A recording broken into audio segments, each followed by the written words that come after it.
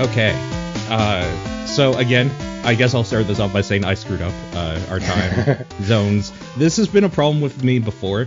Time zones are a weird thing to wrap my head around sometimes, and I don't really know why, because I've been using them. Like, I used to do stuff for airlines, so I'm very used to, like, thinking in different time zones. But ever since this whole, like, layoffs and stuff going on with the worldwide condition in 2020 and whatnot, like, everything has just stopped. My sense of time is gone completely, and I don't know where anything is anymore. But I'm glad that we were able to talk. Chris from one of the creators of Carrion Games from Phobia Game Studio. Thank you for chatting with me.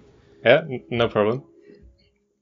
And yeah, I just say that we're pretty much, nocturnal kind of developers, so we're pretty much going by your time zone anyway. So all us internet people, I think, are kind of used to it. Yeah, time no longer means anything either in a post-COVID world.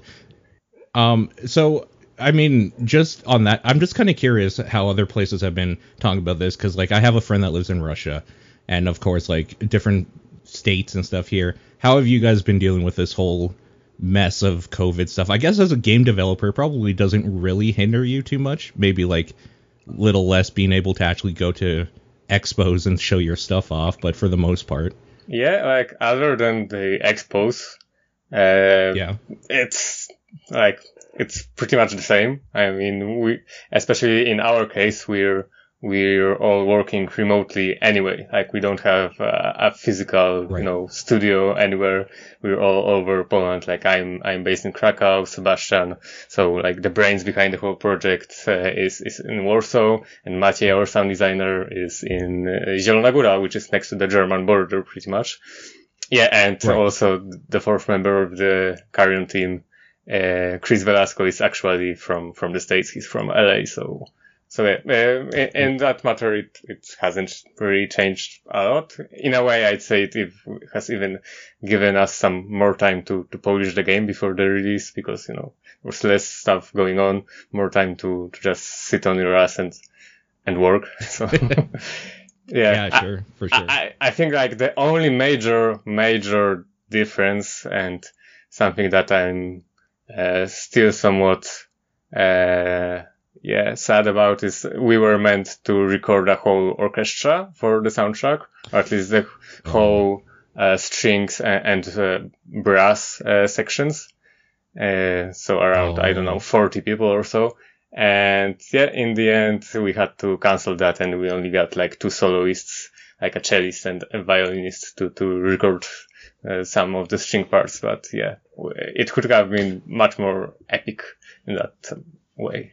Oh man, yeah, that's too bad. That sounds like that would have been kind of a neat experience, if nothing else, right? Yeah, we were really looking forward to it. For sure, yeah. And then of course, like, it's just always fun. Well, I've been told, I'm not a game developer, but I've been told from friends that are and stuff, it's always fun to do like the PAX circuit or E3 or any of that stuff where you get to see people play your game for the first time in person and shake your hand and stuff like that. So that's kind of too bad that that's going to be maybe a thing of the past. Yeah, true. Although, to be honest, I mean, it obviously has its merits, those physical events, and those are basically like additional playtests of completely, done by completely random people, which is always great. It has always given us lots of feedback. Plus, you get to meet all the other developers and so on. Those are cool events. But I think when it comes to actual, like marketing and stuff like that, I think those kind of virtual events with, developers releasing time limited demos and so on, I think it actually has a much bigger impact than your regular events. So it's not all that bad. Sure. And I mean, to that end, being involved with Devolver Digital in general, a company that has a big name in kind of these weird niche markets in gaming, like, and they're very, very good at their PR stuff, both online, and especially their E3 stuff. Like, I really love watching their conferences. They're like weird little movies that they make basically to do their game stuff. Like, I think they're just so unique, and it seems like it'd be kind of like, especially for Carrion or anything that's kind of like a weird video game or like a weird take on something, they seem to be like the perfect partner for you guys, honestly, to do something like this. Yeah, like, back when we didn't have a publisher yet, and we were just approached by some, and there were some offers going on and so on. Everyone told us, this such a Devolver game, just go contact Devolver. And that's what we eventually did. And ourselves, we were also thinking like, these guys are cool, but just, having Devolver and their weird sense of humor and someone always dying on their events and so on, and also their portfolio, like, there are fans of just the publisher. There are people who just follow Devolver, and anything they publish, they pretty much like. So this was also an added bonus for us. Yeah, for sure. 'Cause like, I'm trying to remember who published Butcher, the other game. Yes. That, you guys have done. And like, I think Butcher, like, I don't want it to sound really bad, but I think Butcher would have been also a good Devolver game, frankly. Like, I think that would have been a good fit. Yeah. I mean, I was thinking that myself, not once even. Butcher was originally self-published, kind of. I mean, it was produced and published by Transhuman Design, a very small, or nowadays almost a single man company. You may know them from Soldat, Transhuman, and King Arthur's Gold, things like that. Yes. So basically a company set up by Michał Marcinkowski, who's like an indie game dev legend in Poland. He's known as the first Polish indie developer in a way. I mean, he was doing indie things before the term even existed in game dev, basically. Right. So he set up this company, and he hired Sebastian for some other project, in fact, but Sebastian was working on his own pet project, which was Butcher, and Michał liked it enough that he decided to take it and produce it and publish it eventually. And that's also how we met, because I was hired as a level designer for Butcher, and later on we found Maciej, who did the sounds for Carrion. We hired him to do the soundtrack for Butcher. So basically that's how the core team has met. The game was self-published. It was a decent success, like, given, the industry, the so-called indie apocalypse that was going on back then already. We did pretty well given the market. It wasn't a huge success, but it wasn't a flop, let's say it.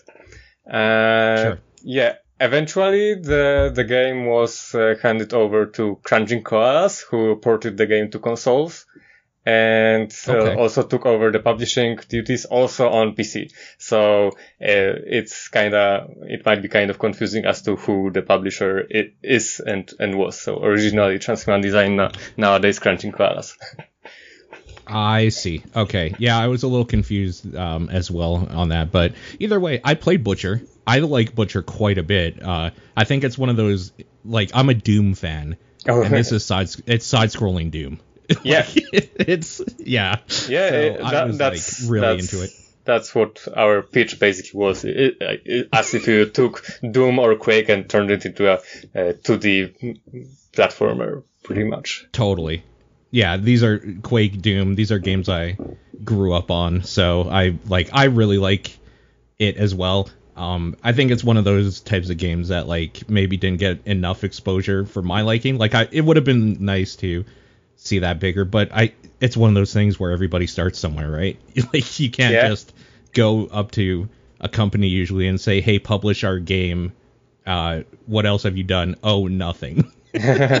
Yeah. Like, it's a little hard. Actually, I wonder what would be Devolver's response if we approached them with Butcher, because, well, we didn't. We are only with talks with some Polish publishers, and it didn't really click, and eventually it was decided to self-publish, because like the previous games were self-published and it worked out pretty well, so the assumption was, oh yeah, we're still good, and yeah, it wasn't a flop, but I think with a good publisher, yeah, with Devolver, it could have done better. Yeah, probably. Yeah, I agree. Yeah. That being said, if anybody's listening to this and you haven't, check it out. You should. It's very, very good. Maybe a little shorter than I would have liked, but I like really long stuff. So that's a thing for me personally. I really enjoyed it though. So obviously, like, you guys are fans of horror stuff, just in general. Yeah, I think might be safe to say, right?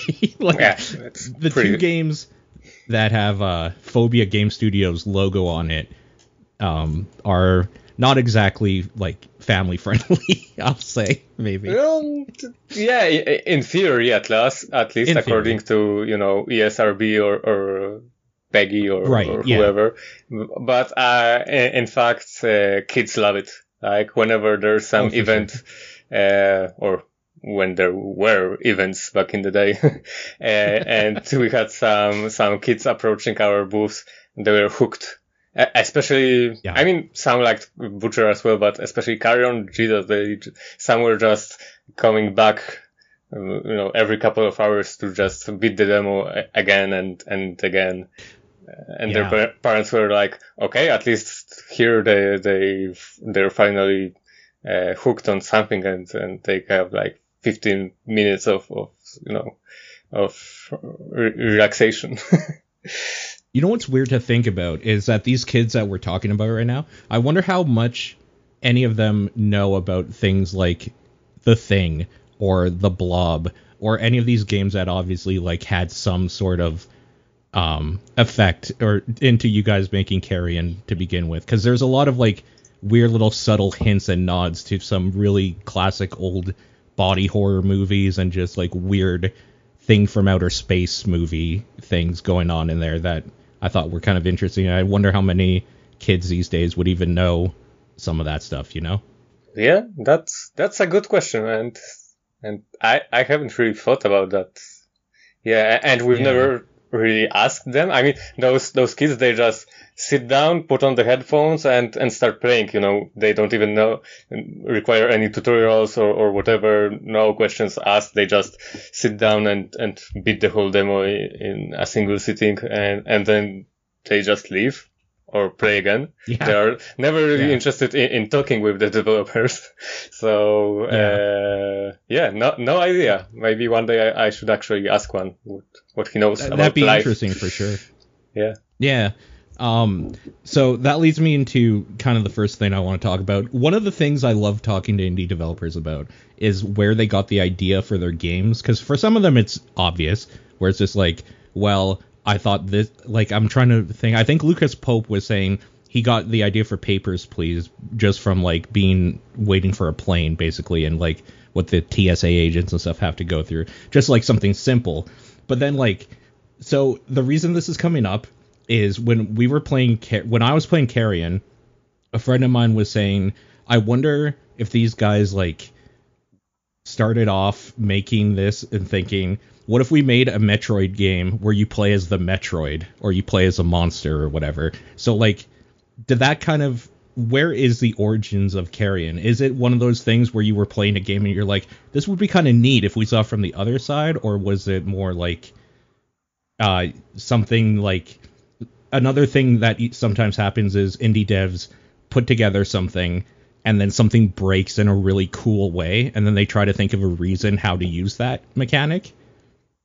So like a little backwards development of some sort. Like, is it one of those things where Carrion was built from the idea, or was it built from like the mechanic working out and then you guys finding a reason to kind of like an excuse to use it? So no, it was generally built from an idea, but a very vague one. It was mostly inspired by the idea of what is it like to be the thing from the thing, basically. Sure.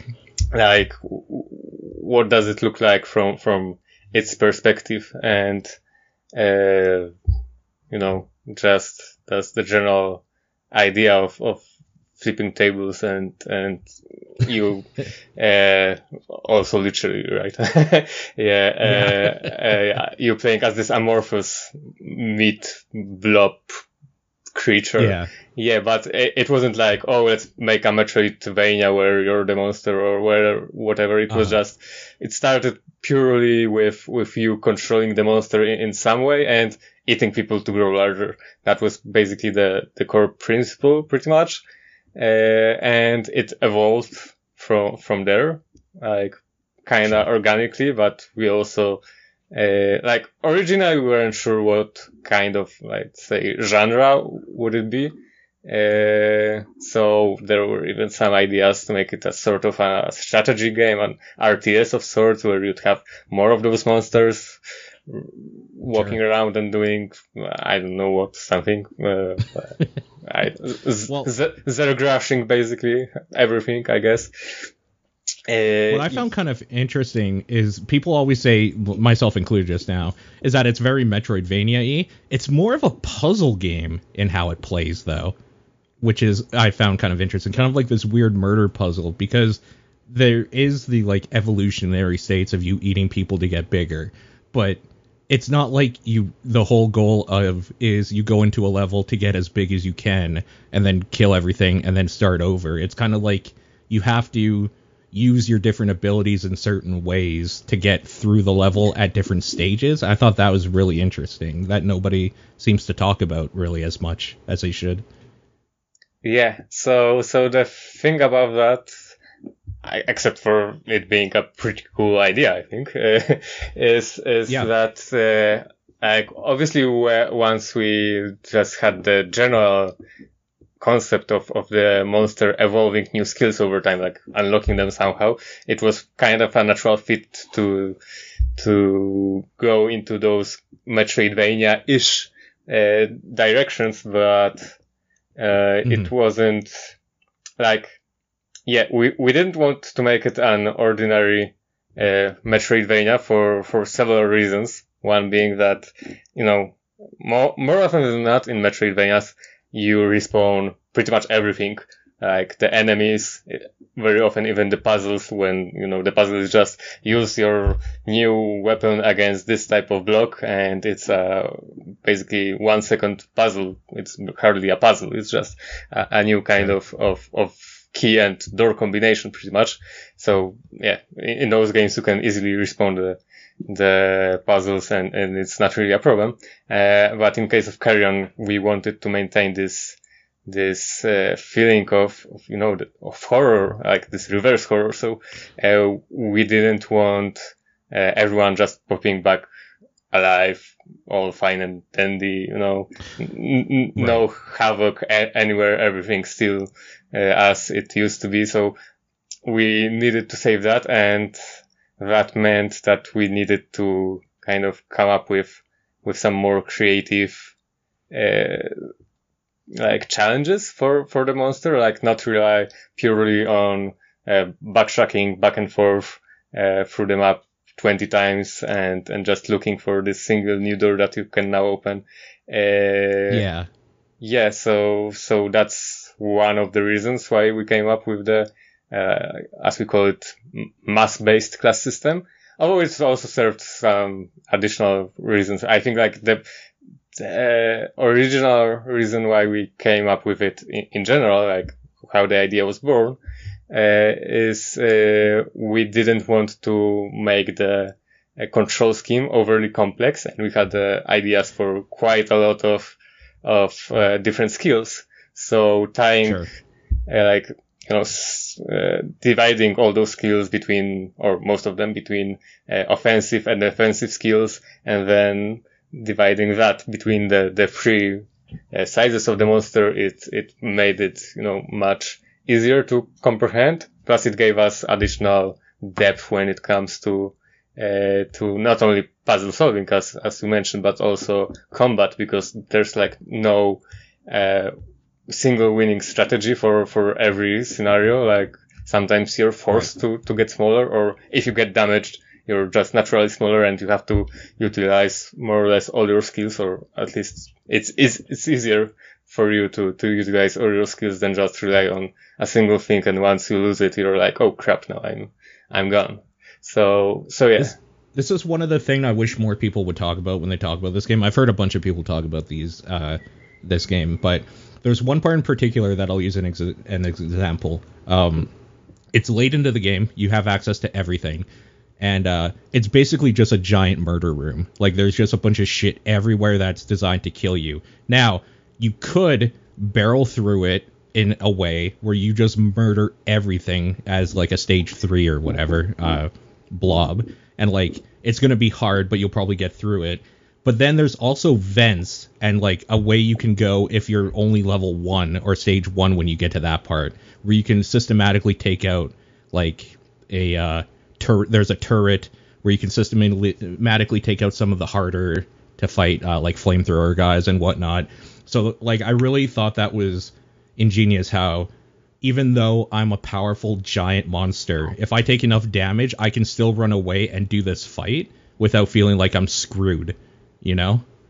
I think that's important. Yeah, that's something that we really wanted to implement in the game and to make it work. Especially that also with, you know, how the monster works in general, that it becomes harder to control and is less agile the bigger it gets. It kind of balances out the difficulty autonomically. On one side, you're super powerful, but you're also much easier to get hit. And once you get hit, you get smaller, and then you're a harder target, and that kind of evens out the challenge. So it doesn't fuck you up, basically, or fuck you over. But still, like, adds some, you know, tension, but also some, like, variety to combat. It's not like always spam this single winning skill and that's it. For sure. So this is something I thought was kind of interesting too. What goes into thinking about what different abilities you get? Because in a standard Metroidvania, I can give you the list of things. You're going to get a dash. You might get like a roll of some sort. You're going to get a double jump. At some point, you might get an air dash. Like, there's kind of like very easily like tropey specific things. But when you're a giant mass of just teeth and tentacles and grossness, it's kind of like you have to think a little bit harder in how you're going to traverse this world. So, like, what type of like thought process goes into what abilities you're going to unlock? Yeah, so yeah, basically, because if you probably noticed, most, if not all, the classic tropey Metroidvania skills you mentioned are more or less related to traversal. Yeah, platforming, traversal, and Carrion is basically a platformer without platforming. So, it is. Which made my life as a level designer pretty much living hell, because if you have no platforms in your platformer, or no reason to go on platforms, you're suddenly it was difficult to work around all those issues. So we had to come up with skills that would have different, or that would interact with the environment in different ways. Ones that you can't do with just your grabbing with your prehensile tentacle. So, which also added some complexity, because, you know, normally when you put a regular crate in front of your character, then it's already like a pushing or puzzle or just something you have to jump over, and in this case you can yank everything open and so on. So you had to come up with obstacles that you couldn't interact with your tentacle, and it had to be kinda convincing that there is a reason why you can just grab it and yank it open, and then have some further reason to make it work only with this particular skill or set of skills. So yeah, it had to be like, it had to like fulfill several purposes and at the same time be thematically appropriate. So it had to be something that worked with you know, the fleshy biomass of the monster and so on. So yeah, I mean, surprisingly enough, we didn't spend that much time just figuring out the general idea behind the skills. Obviously, some have changed, some were scrapped, some were added a bit later on in development. But I think the basics of the offensive and defensive skills were kind of decided on fairly early. And and yeah, they turned out to work surprisingly well. And yeah, obviously some are like just kind of references to your classic horror monster tropes, like the way the monster, you know, kind of dashes through the air with those claws and makes a sound that's kind of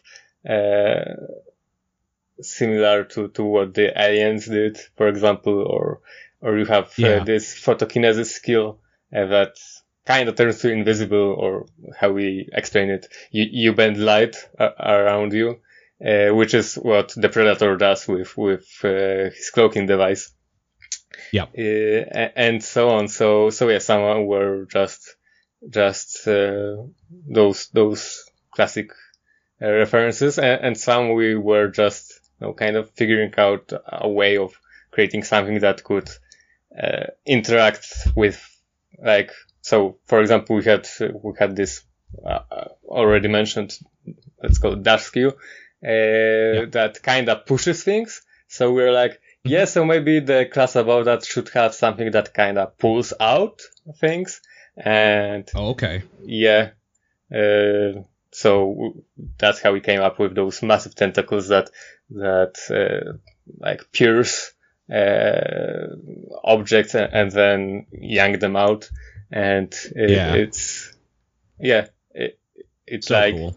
Yeah, and it also didn't totally override the skill of the middle class, the dashing one. So because you have this push and pull mechanic suddenly, so both classes still are viable, and both you have to rotate between both. Like, we really didn't want, or really wanted to avoid the third class overriding the second one and just making it totally obsolete. I have to know for myself, what are some of the scrapped ideas you guys threw around a little bit?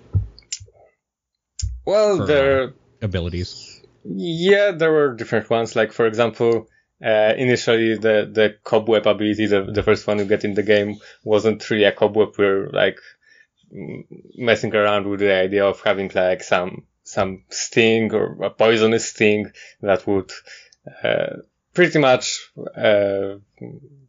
have the same purpose as the cobweb, but it would rather, I don't know, tranquilize people or turn them berserk or whatever, things like that. And also, a projectile skill, one that's kind of stealthy and allows you to trigger stuff remotely. And we figured out that pushing stuff with the cobweb is more appropriate and just gives you better feedback than just shooting some small sting that you can't really see properly, and it will be like, and here you kind of feel that you've grabbed something and pushed it further away. So that was one. What else? We had something called elongation, which kinda, or I mean, it was never developed in any way, but the idea was that you could somehow use the monster to grab some different, I don't know, power nodes or whatever, kind of act as a conductor, like a cable between those things, and kind of trigger some some machinery that way, stuff like that. But yeah, it was just an idea that we scrapped super early. Things like that. But surprisingly enough, most skills kinda made it into the game. Sure. What ability in the game do you think is the funnest, and which one was the most pain in the ass to get to work right? Well, I think, at least based on what I've seen, it's the same ability. The funnest one and the most painful one to develop is the parasitism skill. So the one that lets you take over humans and control them. So just the first figuring out how you do that. There were lots of different ideas, how you would trigger the impersonation, so to speak. So that was one thing, and then just making it, not break at odd times, or just the fact that you could wander off with the human and suddenly do something unexpected. So we had to watch out for various soft locks and whatnot that we didn't originally predict in the level, for example, things like that. So yeah, it was pretty painful, but from what we've seen, people really do enjoy that feature, and it's generally the fan favorite one, I think. It's my personal favorite one, so. Yeah. Yeah, it's so good. So, okay, Carrion.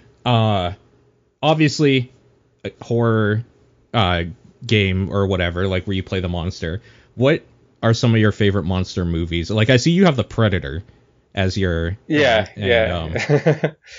it's hard to say Predator or Predators or any of those are really monster movies, but I guess they are in a classic. Yeah, I mean, technically speaking, they are. I mean, I don't really necessarily think of them as monster movies, but yeah, technically speaking, they are. And yeah, the Predator is an absolute favorite of mine. Sure. Yeah, especially. Did you try that new game? That Predator game or whatever? Hunting Grounds or however. Yeah, is that any good? I'm interested in it. I haven't yet, and okay. Yeah, because it launched soon before Carrion's release, pretty much. So we're all like basically crunching full on development mode. So yeah, I didn't really look into it too much. Like, some people enjoyed it, some said it's like and I don't know. I don't see it being talked about anymore, so I don't know. I don't either. Yeah. That's too bad. Yeah. Because it's like Evolve. Do you remember that game? Evolve? Yeah. I haven't played it either, but I remember. It's actually kind of funny because, like you said with Carrion, Evolve is about you playing a monster that grows to the point where it's basically not unkillable, but like it's much harder, and it's being chased by 4 people trying to kill it or whatever. I always thought that idea was kind of neat, and to see that it was done with Predator was kind of disappointing and also exciting, where it's like, this could be really good or this could ruin the Predator name sort of thing, but like, I don't know. Yeah, I was interested. Yeah, in a way. Like, I kind of appreciate all those interesting asymmetrical multiplayer concepts, but at the same time, I'm not a big multiplayer gamer myself. Like, sure, I will generally try something out for like a day or maybe 2, and I'm like, yeah, it's cool. I could see myself playing that a bit more, but yeah, I know I never will.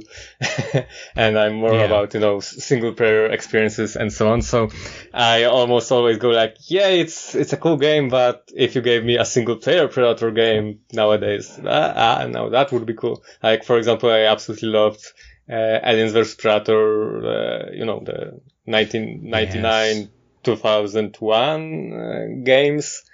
Yes. Yeah, I mean, that's so hard to go back to, though. I tried a few years ago. They are old. I can imagine. But they were, especially the second one, pretty much one of the main sources of inspiration for Carrion.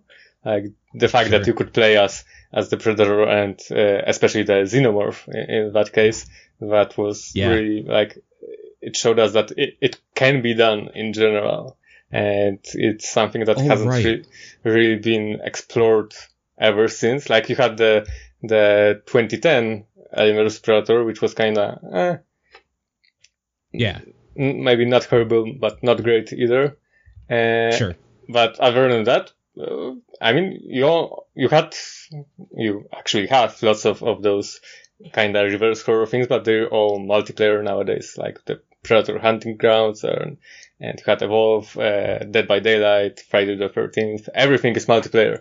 So we're definitely interested in exploring the concept in a single player game again. If you were given the opportunity to make an Alien vs Predator or just Predator game in like an indie sort of style, what's something that you would focus on as like the core mechanic? That's a good question, because it's the sheer idea of us having the license to it's huge, to do it is huge. So we first think, the first thought is, oh my god, this is like a dream come true, and the second is, oh fuck, I don't know how to approach the how are we gonna do this? You could go the easy route and be like, you're a Marine and it's a shooter, and that's maybe a little boring, but I think it would be safe. All I know is that I wouldn't want Aliens versus Predator when you could play as the aliens. I hate any time you crawled on the roof and the camera went upside down because I wanted to throw up like all the time. So I just don't want that. No more upside down camera. Yeah, I actually kind of enjoyed it, but it really messed with your brain and eyes and everything. Yeah.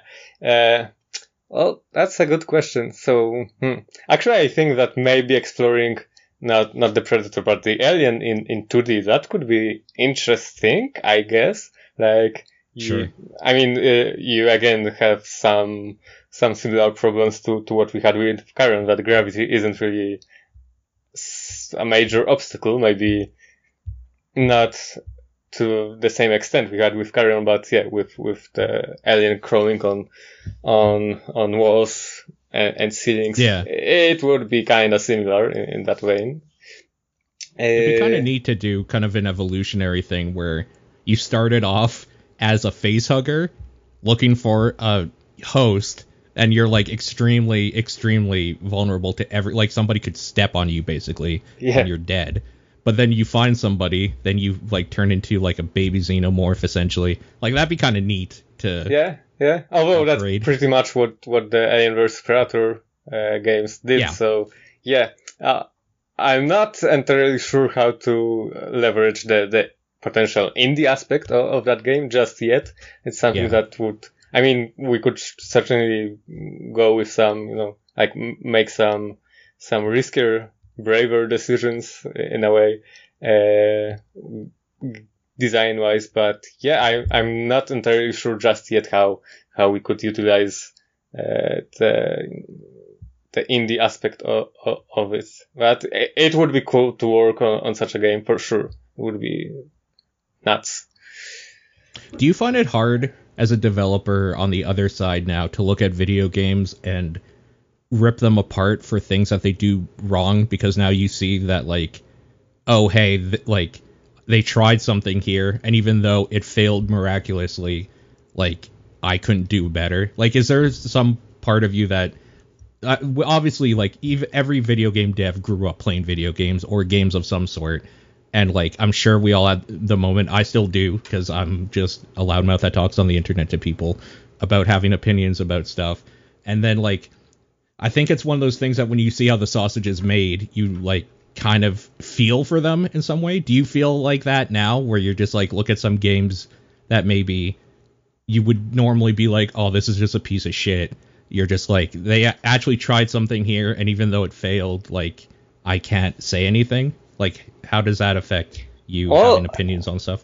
Yeah, I guess it kind of goes in both directions. Like where sometimes, for example, something's praised and everyone's like, oh, check out those beautiful pixel art graphics. And I'm like, yeah, but like the lights are HD and they don't really blend with the pixel art well enough or whatever. And I'm like, yeah, guys, I get it that the assets are nice, but the graphics in general don't really work all that well, and so on. So, for example, that on the other hand, yeah, there's definitely stuff that some people kind of hate or don't get, and I totally get why it's that way. Or, for example, a very interesting aspect of what you're asking about, that I'm finally playing Doom Eternal now, because I didn't have the time to do that once it launched, because, Carrion. Yeah, and it's just so over tutorialized. Like, there's a new enemy, and before you see that enemy, boom, you have a tutorial on how to deal with how you kill it. Yeah, or you have a tip on the loading screen saying, move and dodge enemies and their projectiles to not to die. And I'm like, yeah, why? I mean, like my gamer instinct is, why are you telling me such obvious stuff? But now that I've made 2 games and I've seen some issues some players have. Yeah. And especially that in both cases we tried to be as light on tutorials and over explaining things as possible. I mean, our games, I carried old school in that way, more like Another Worlds era than, your Assassin's Creeds, where the tutorial basically never ends and you always have the tooltips unless you specifically turn them off in the menus. Did you finish Doom Eternal? Just out of curiosity? Not yet. I've only restarted it. I'm like 3 levels in or so. You think it's okay?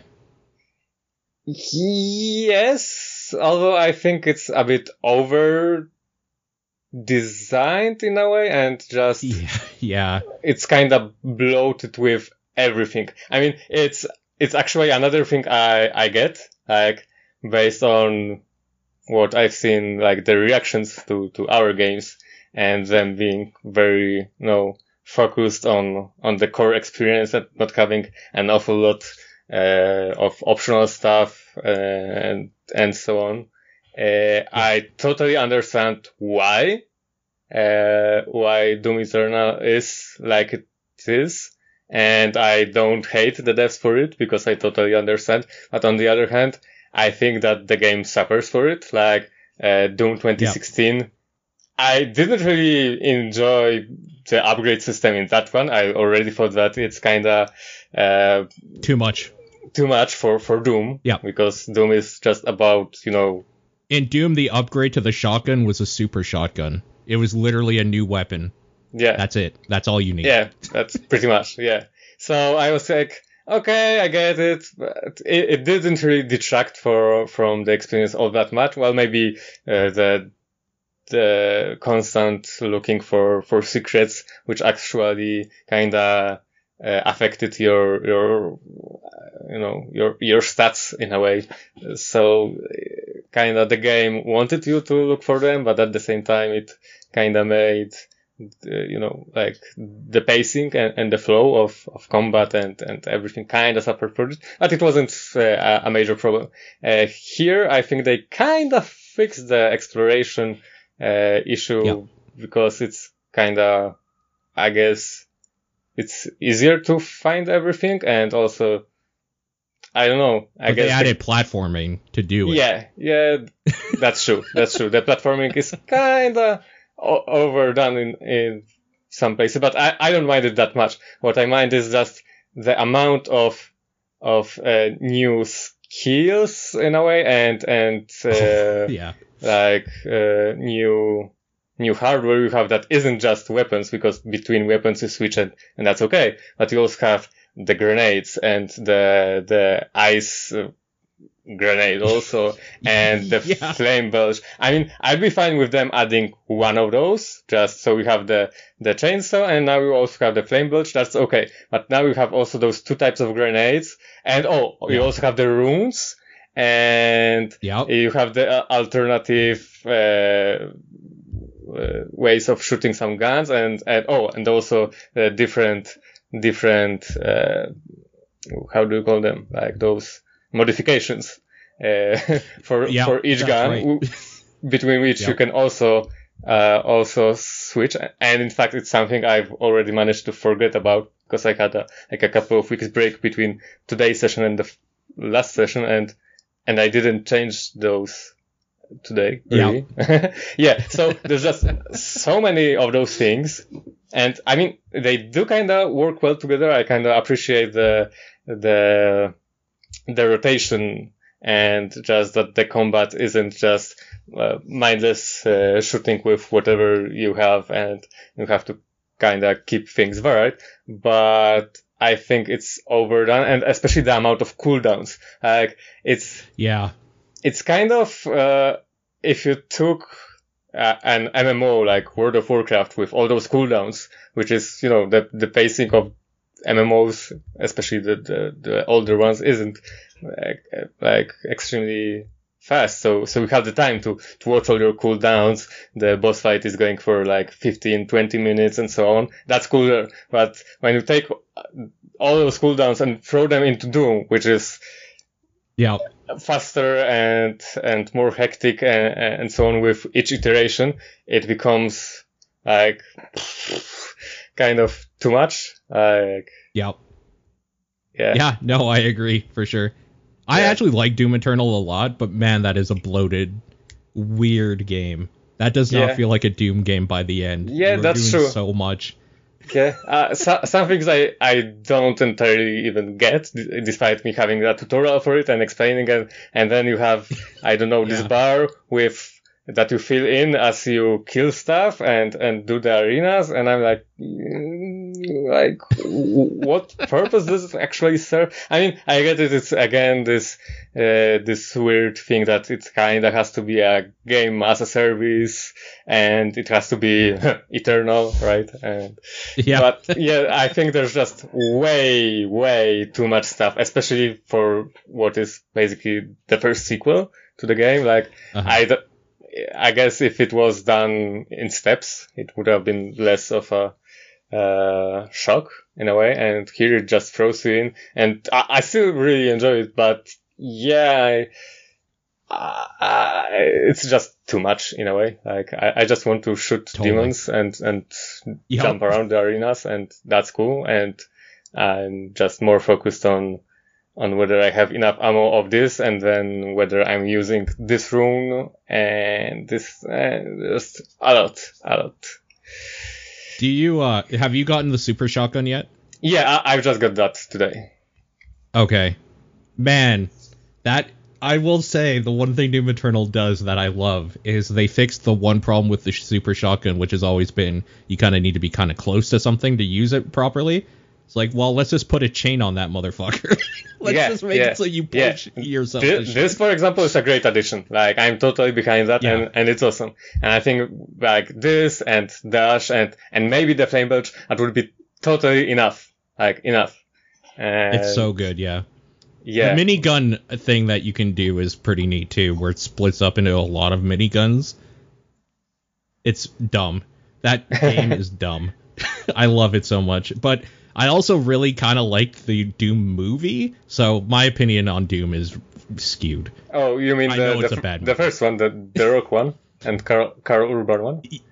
That one, yeah. I'll be real with you. The only reason I like it is because of that 2-minute sequence. Where it's Doom. Yeah. I actually went to the cinema to watch that movie. I was so excited about it. Yeah, I mean, it wasn't great, but I still kind of enjoyed it. Like, I think it would have been much better if they, stayed true to those are demons from hell on Mars or Moon or wherever. Instead of this kind of bullshit mutation, something, blah, blah, blah. Why? I think its biggest problem is that it's kind of boring for a Doom movie. Yeah, that's true. That in fact often, or maybe not that often, but sometimes, when they're adapting games which are mostly about the action and shooting, they somehow make them boring. Like the Max Payne movie, like you always had no shooting there at all. Like there might be like 2 scenes with bullet time, and they weren't all that great either, and basically nothing really happened in that movie, and I'm like, why? It's crazy because Max Payne is the game that got famous for taking something from a movie. So you would think that the movie Max Payne would basically just be all the cool parts of the Matrix in a like noir film, but they didn't do that. They made some shitty like detective film that actually just sucks. Like, I don't know. Yeah, and they could have like taken just some of the best scenes from the game and put them in, and it would have been already much better. Like it's, I don't know why. I mean, it was a very cinematic game for its time. So, Dread is one of the best movies that needs to be a video game. Like that would have been a good video game movie if that was a video game. Yeah, that's true.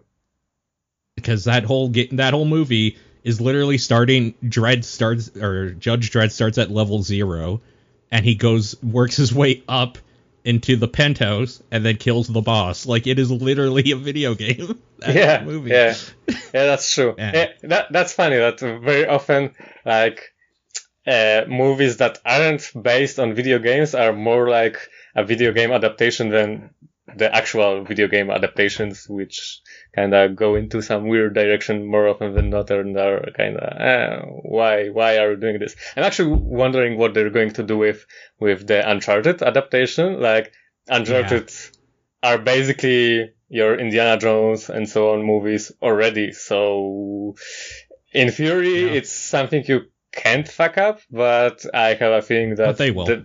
They will, yeah. Yeah. Tom Holland I love, though.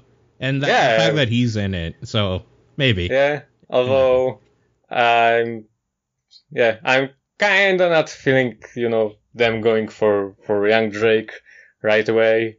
It's something you do, I don't know, in flashbacks or in some sequel when you run out of ideas or your actor becomes too old, and then you're like, oh yeah, let's do him young. And Tom Holland, I mean, maybe the idea is that Tom Holland now will be able to play the character for like next 20 years or so, or even longer.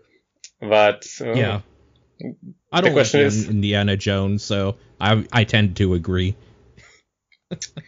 Yeah, the question is whether Tom Holland will actually, with age, turn into someone resembling the charisma and so on of older Drake, and I'm not entirely sure because I don't know. Well, it's weird because Nathan Fillion literally just is Nathan Drake. Yeah. So like, just do that, hire that guy. Man, I get sad every time I talk about Nathan Fillion though, because I want Firefly to come back so bad, but it's never happening. I have to accept it. Man, now I'm sad. Okay, a few more things I just want to touch on, and I'm going to be part of the shitties that I'm sure people have been bothering you with this.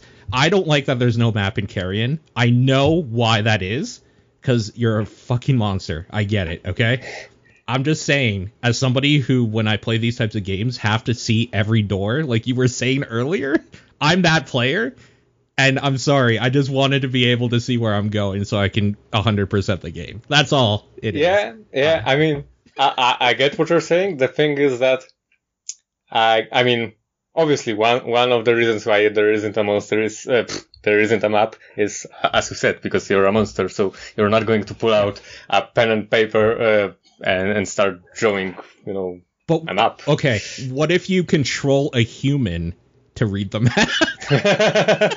Yeah, that would be quite funny. Yeah, but in general, the game was designed with the players paying attention to the environment in mind. Like, basically what Dark Souls, in general, all the From Software games are doing, and it's something that I think nowadays people are simply not expecting. Like, games over the last 15 years or so have taught us that you don't really have to pay attention to the environment because you always have a marker, you always have a map. So you just have to figure out, oh, so you are here and you go here and you just need the general direction and that's it. And in fact, the game, for example, literally tells you if you've 100% an area later on.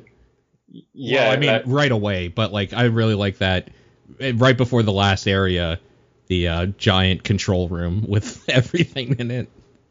Yeah, but even after beating each area, each level, so to speak, you have a literal summary of whether you've done everything or whether there's something left. So that's one thing. Or you also have those dot matrix displays that also whenever there's some, let's say, trickier part that requires you to go back to some level that's already been beaten, but not fully because it has some additional skill to unlock or another exit that leads somewhere. The game literally tells like all personnel, please go to that area, which is like a chamber next to you. And I've seen people say that they never got lost because they were just paying attention to the environment, which I'm not saying that people can't do that. It's just games nowadays have taught us that we don't have to do it. If you compare Morrowind and Oblivion, obviously both games have maps, so it's not exactly the same case, but in Morrowind, you didn't have any map markers, like, unless, other than you had to actually read where somebody said something was. Yeah, where to go north until you reach this mountain, then go right into that cave, blah, blah, blah.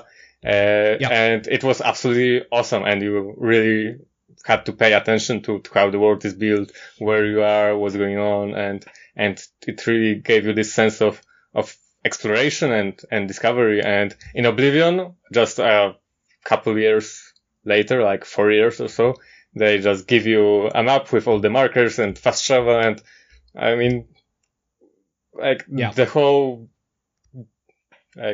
what was the point of having this very beautiful for that time world that you just mostly spent clicking on the map, fast traveling, and that's it. So what's the point? And pretty much every game ever since has been like that, other than the Souls games. And in fact, I think if it wasn't for the fact that the main obstacle people used to kind of modern games, let's call them, if it wasn't that the main problem they have with Souls is the general difficulty or the perceived difficulty, because those games aren't really that hard. They just kind of require you to pay attention to stuff and not rush things, and they kind of demand some patience and restraint from you. If it wasn't for the general difficulty, I think that the most talked about, let's call it, issue would be that there is no map. And I've actually seen some people say that they didn't get into Dark Souls and quit it because it didn't have a map. And I think that's and those games, they're lying. That's not why.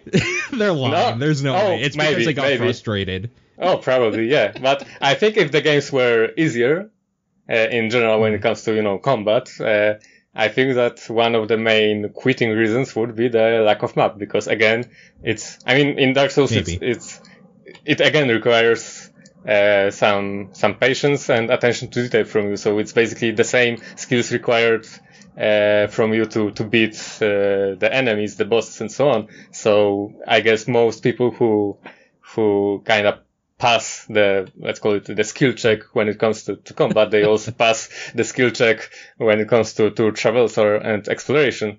But in case of Carrion, this being, this reverse horror and you basically playing as the boss of the game, so we didn't want to overdo the difficulty. So it's not that's fair. It's not Butcher 2. So I think the main obstacle some people face is the lack of map. So I think the most important thing you just said is that Butcher 2 is coming soon. So thank you for that exclusive. Butcher Eternal. Butcher Eternal. with lots of cooldowns. I'm gonna give you it for sure that like the way you guys have designed the game, you don't need a map. I'm saying for me personally, I've rushed through the game because I was excited to see where it was going to, and then I was just like, okay, now I'm gonna 100% it. Oh shit, where was that thing I saw an hour ago? That's all. That for me personally, it would have been nice if like when I finished the game, just give me like a bleep to show me where the skill I missed was. Yeah, I get you. Yeah, but yeah, when like you start going around the overworld or the frontier, how it's called, you will eventually figure out that it's not really that big, and it's kind of. I mean, you just have to see the summary above the exit, and you're like, yeah, I've been there, I've done that, and that's it. So it's not. No, you're supposed to cater to me. You're not supposed to make me do the work. I'm obviously kidding. It wasn't too bad. I did get lost for about an hour because I kept going in the same loop because I'm an idiot, but that's not your fault. I literally stayed in one part of the map going around in circles looking at the same shit for like half an hour because I forgot over and over that I was there before. I don't want to talk about it anymore. Okay. The other thing I really wanted to... There's two actually things I really wanted to touch on, but like... now it feels weird because I'm just kind of throwing them in like, oh, now all of a sudden it's an interview instead of just chatting. I need to know, because you're the first person I've talked to that actually has been through this process, the whole like idea of Game Pass. Like when I was talking to more and more people, the big thing we talked about was Steam Greenlight, if you remember that weird indie initiative a while ago. And I have to say, Game Pass is one of the reasons why I play video games this year. It's been like kind of hard financially for a lot of people, myself and like our household included. And there's no way I would have been able to play like a game a week at like $60 to $80 every like month or whatever. Do you think Game Pass has like helped with how big Carrion has gotten as opposed to like maybe it being more of an cult indie thing? Like it's probably helped you guys quite a bit, right? Get your name out there. Potentially. I mean, like the games is doing pretty well on Game Pass, so that's great, but it's not doing bad on regular Steam, Switch, and so on. So, I mean, I can officially say that because Devolver has said that around a week in we were approaching and have already passed 200,000 copies sold. So not the Game Pass ones. So I think the game would do pretty well anyway. And you basically can never tell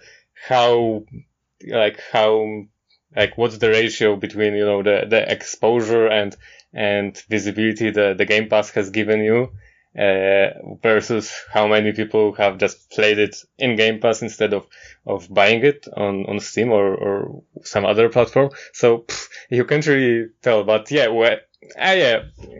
general, a lot of people have played the game on Game Pass. So when it comes to just building, the IP in general, just getting people to learn about the game, it certainly has helped a lot. Like plenty of people have played it only thanks to Game Pass. Some after, I don't know, reading or watching some not necessarily rave review, they were like, yeah, I have it on Game Pass, I'll give it a try anyway. And then they go back and they say, oh yeah, I actually loved it. And the reviewer wasn't really all that right about everything. And that's something that wouldn't have happened without Game Pass. So I think it's definitely has its value when it comes to general exposure. But yeah, it's something that, there's no hard science here. So I mean, we need an alternate reality in which everything is exactly the same except for the Game Pass deal. And then we could compare the numbers. That's the only thing we could do. So, it's hard to say, but I'm in general very happy about the Game Pass deal. So it's always good for the brand and so on. I think at least in our case, it was. That's probably a Devolver thing specifically, but do you guys see the numbers of like how many people have played it on Game Pass or any of that? Or is that kind of like a publisher deal? It's a publisher deal. Like, we have a general insight into it. It's a lot. It goes into hundreds of thousands of people, but it's not something I'm either exactly up to date and not something I can also, get into specific details. But yeah, it's doing very well. It's doing very well on Game Pass. And yeah, that's cool. I was just more wondering if, like, what information is given to the developers specifically, because I know publishers usually get most of that stuff, and maybe it's a publisher by publisher basis. I know Devolver is kind of known for actually talking to their dev teams. So, Devolver isn't like hiding anything from us. It's more of just how each platform is built. Like, for example, on Steam, we have direct access to the stats, so we know everything pretty much in real life, in the real time. And when it comes to other platforms, we generally have to just ask how it's doing, and they tell us, and we're like, oh yeah, cool. That's how it works. How many people do you think didn't buy Carrion on Switch because the picture for the longest time looked like a bleedy vagina?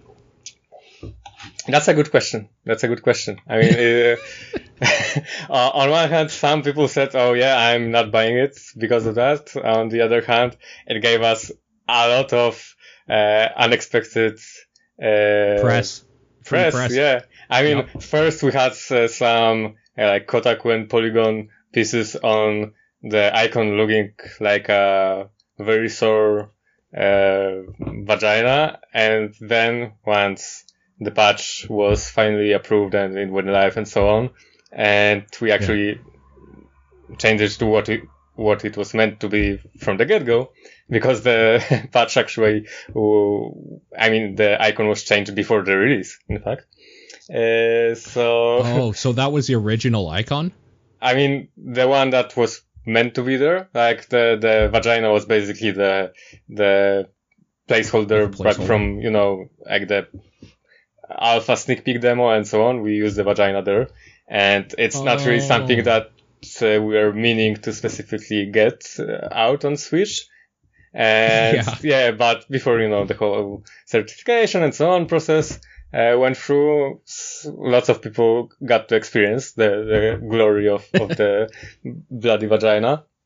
That's hilarious. That's so once that finally was changed, we got another round of press and visibility, because now everyone was reporting that the icon was finally changed. So that was quite hilarious, free marketing because of damn icon. But yeah, some people actually said that, oh no, it's censorship and so on. It wasn't. Although what amazes me the most is that Nintendo allowed this vagina icon to go live in the first place. It's crazy. Like they certified it, and they were like, totally cool. And weird.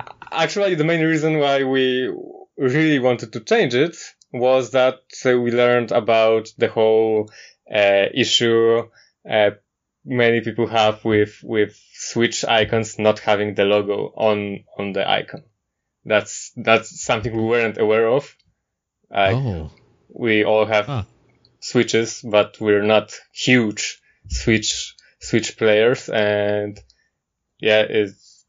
suddenly we learned that there's a whole community of people reporting on games that don't have logos on their Switch icon, and that game is a no-buy then, and we're like, oh crap, I guess we need to add an icon, a logo to the icon. So we just went with the key art. If it had been, or I guess if the vagina had the logo from the get-go, I'm not sure if we would have changed it ever or that quickly. So it wasn't about censorship, it was just about having the logo out there. Sure. Makes sense. Final thing just about Carrion specifically. If you were to sell the rights to the movie of Carrion, because weirdly enough, like, I don't know who'd be listening to us talk right now that hasn't played it. I'm not going to do spoilers necessarily, but there's weirdly a story going on underneath there that for one thing, you brought up Dark Souls and kind of From Software in general. From Software obviously is an inspiration to you guys in some way because they're kind of the kings currently in this day and age anyways of environmental storytelling and never just like giving you a bunch of text telling you what's going on. And like you guys obviously did that because there's a story of some sort going on that's really ambiguous in a lot of ways. So you guys are selling the rights to the movie. Who do you get to play in it and how is it shot? So we're getting Keanu Reeves to play as the monster. Yeah, obviously. Of course. Yeah. Yeah. There's no other choice here. And how is it shot? That's actually a good question. Like, you either over-explain everything and do it, Prometheus style and mess up the whole franchise, or you keep things ambiguous and I guess this is what we'd have to go for, but at the same time, explain something, like give some additional, lore tidbits, and I guess it would have to have some story, at least, some dialogues or whatever. But yeah, how it would be shot, that's a good question. I mean, it could be a regular horror, which I guess would be the easiest way, but it would kinda, what if it takes place at the end of the game, where the game is actually the prequel to the movie, essentially? Yeah, that could be easier, although I guess that it would be basically a sequel to The Thing, in a way.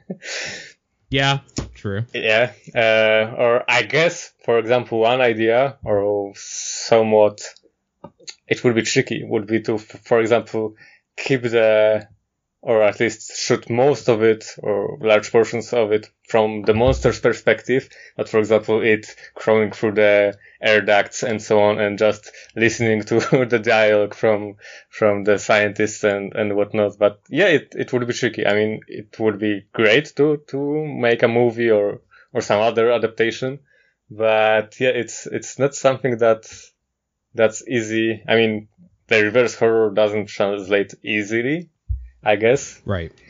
So yeah, but right. If it somehow turned out to be a decent movie adaptation of a video game, which rarely happens, to be honest, it could be really, really cool.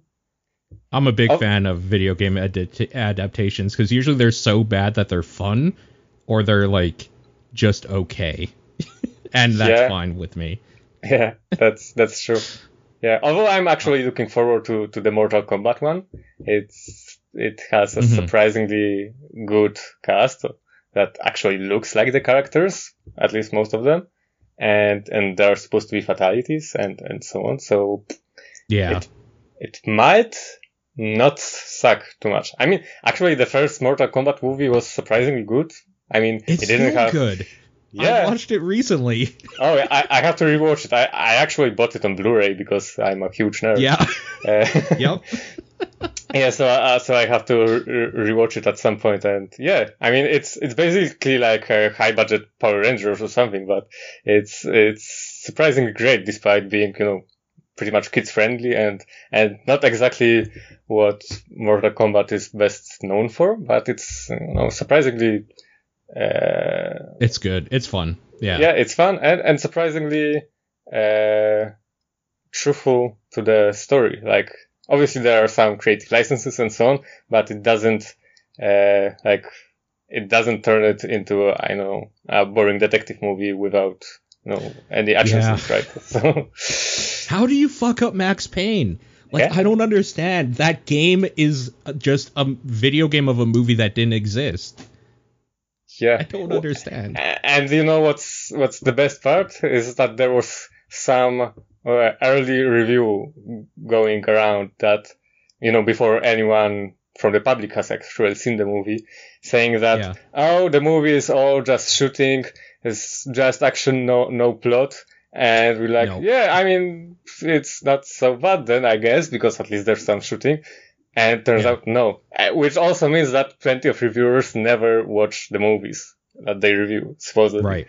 So yeah, that's something to to be wary of. Quick question. What is the best Keanu Reeves movie and why is it Constantine? I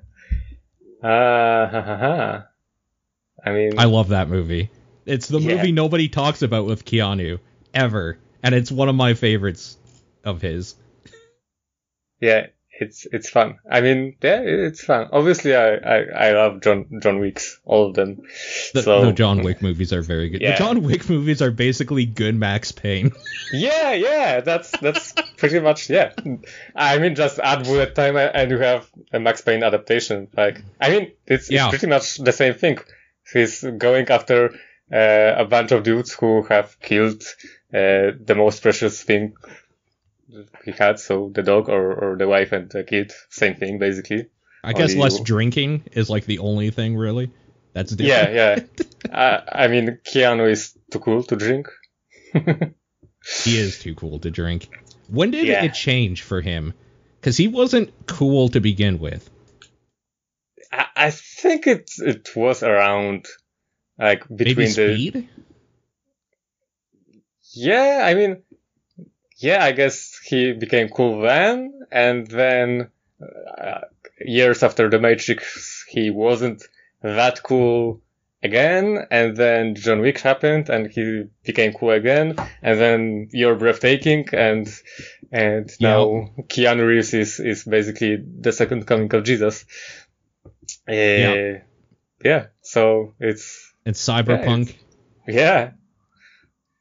Why do so many good games come out of your part of the world? What happened? I guess it's cheap labor. Oh man, that's weirdly dark. It used to be Japan, and now it's like I'm not going to just say Poland. I'm going to say just like in Europe, like Eastern Europe generally is kind of like, I guess there's some good stuff from the UK, but I don't know. It's just weird. Yeah, but UK used to make games like forever. Like, I mean, that's basically Rockstar is pretty much originally UK based in many ways, and so on. So yeah, that's a good question. I mean, I guess there are various reasons. Maybe, for example, one being that we've always had lots of very good programmers. Like, we're always strong in IT for whatever reason. I mean, maybe because it's relatively easy to, self-teach. It's like, I mean, basically, it's hard to really learn programming during, just some lectures and so on. So, even back when Poland was kind of a third world country, going out of, the communism and so on, it was, if you could only get your hands on some hardware and preferably, an internet connection, then you were basically a god. You had access to everything needed to learn, if you wanted to learn, to make video games. So that's one thing. Yeah, I guess it's kind of it has a low entry cost.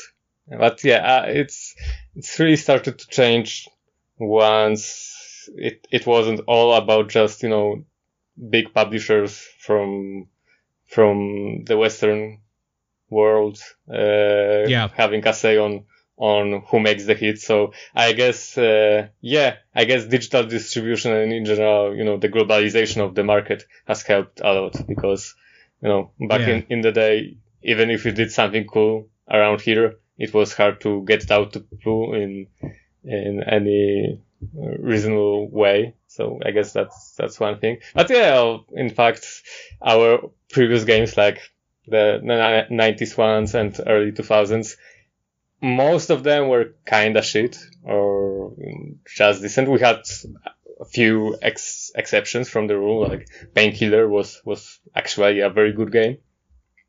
And it wasn't just, it's good because it's Polish. We had a saying that kinda, like, in our reviews, like, a Polish game got, kinda some bonus points just for the sake of being Polish and finally something remotely playable from Poland. Yeah, but I think once we got kind of the know-how from either the internet or, just some people starting to work for Western companies and so on, I guess we kind of figured it out and suddenly are one of the leading countries when it comes to game development for one reason or another. It's kind of interesting. I have a theory, and it's based on the fact I think it was Brazil is one of those countries that was it Brazil or maybe Cuba? I can't remember which one, but it was one that didn't get a whole lot of gaming stuff from the US back like long time ago.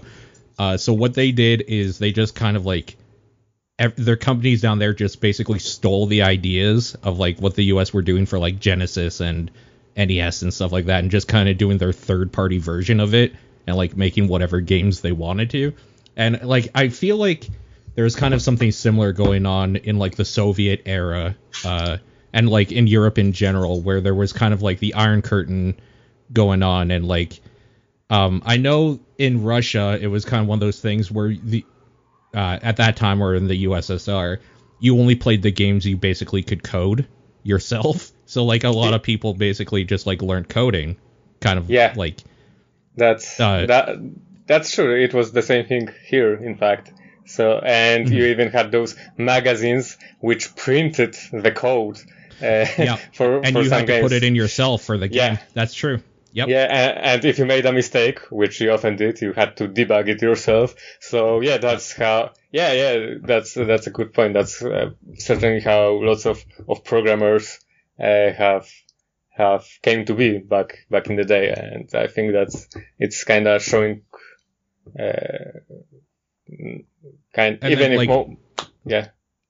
all the people that were very good at it, kind of like a nice little indie scene, but like there wasn't indies yet, so they formed companies to do this stuff. One of which, CG Project Red, which is one of the biggest or whatever, CD Projekt. I guess like for the Witcher series and stuff, you know them. I'm just saying for like anybody who might not. And the big thing they did is they created Good Old Games, or GOG as it's known now, to distribute and publish their own stuff. And I think they were kind of one of the big things from Poland that like opened Poland up to the rest of the world. And it's like, well, we just talked to these guys now. Oh, they're from here? What else is from here? Like the other one that broke out where People Can Fly started working with Epic and oh my god, what the hell was the name of the other company? The one I can't remember the name of the other company, but like they were Gearbox and stuff like that to do some stuff. So like they kind of got their own name as well. But like now you have things like Bloober Team is one of my favorites. They do Layers of Fear. Observer was one of my favorite games. A lot of like horror stuff, so they're one of my favorites from your guys' part of the world. 11-Bit Studios is one of the big ones over there as well. Like it's kind of opening up now in a big way, and I just think it's really, really cool that can happen. Yeah, that's true. And you also have Techland, with Dying Light. Yes. Yeah. Yep. Can't forget about that one. Yeah, we have a lot of companies, and it's quite amazing and very good for game developers, because they always have some place to go when they're changing jobs and so on. Or if they're fed up with being too indie, they can always go be a bit less indie with some bigger company, or actually stop being indie and work on Cyberpunk. I'm gonna forget about this before I say it. Techland. I can't believe I forgot about them, because Gunslinger is one of the best shooters of all time. Yeah. It's cool. It's really, one of my favorites. Really cool. It was like, I think one of the first games I remember where the whole game is told like somebody telling a story at a bar. So there's points where like if you die, it's like, no, it didn't go like that actually, and then it like rewinds sort of, because it's somebody telling like the story of what happened. It's so cool. What a cool idea for a game. Yeah. I guess it was kind of ahead of its time in a way. I mean, with all the indie dialogue-based experiences like Firewatch and so on that are mostly based around, this idea of kind of storytelling and so on. I think that Gunslinger nowadays could have been, I mean, it didn't do bad, I think, but it could have been a massive It could have hit. been bigger. Yeah. Yeah, I agree. With the way the indie boom happened back in like the 2012s and stuff like that, do you think it's changed gaming for the better, or is it harder for indie devs now, where it's kind of like there was a while there with Edmund McMillan, I can't remember his name, Jonathan, whatever. Yeah, like all of them back in like 2011, 2012, where Braid, Super Meat Boy, these sort of games, right? They started blowing up, and indies kind of got the huge spotlight. Like, why bother paying for these like corporate million people dollar games when I can give like this dude in the basement who spent like 5 years making this awesome thing like $20 myself and get the thing or whatever? Do you think like it's opened up the door for more indies, or do you think there's kind of like a is there a backlash to it now, like where people, there was a while there where it felt like people were getting sick of indie games, is what I'm trying to get at, where it's like, I'm so sick of like pixel art stuff. I just want like, I don't know what people want, to be honest with you, but yeah, that's what among indie game developers was often referred to as the indie lower apocalypse. quality. Yeah. It happened a couple of years ago that it was this huge topic, and well, I think in general those guys and those years opened the door, and without that period and those games, we wouldn't have gotten most of the indie games we eventually got, and like most people would either, I don't know, do some Newground stuff only, or go and work on some other big project in some corpo, pretty much. So I think, obviously there is this market saturation that we have nowadays, but I think that the benefits outweigh the cons, definitely. And I mean, this market saturation, and it's pretty much just the way it is with every single entertainment industry once it matures. Like, how many bands are there? Like, when you're starting a band, like, unless you have some very famous relatives or whatever, you can't really expect to make it big in any way. Like, unless you're extremely lucky.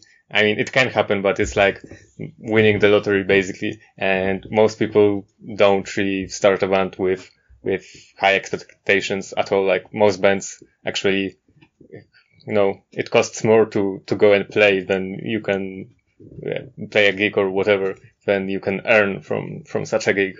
So yeah, it's very much a hobby. And I don't know, same goes for books. Like, how many books out there are being published or not published every single day, and how many are actually even a moderate success. So the same thing happens, or has happened with games. Like, it's just something you have to accept, that unless you're in a huge studio that knows that its game will sell more or less well, at least, then you're never certain. Like, you can hope, obviously, that your game will do well, but it's not something you can really expect realistically nowadays. So sure, that's how it works, and that's how it will most likely always work. Sure.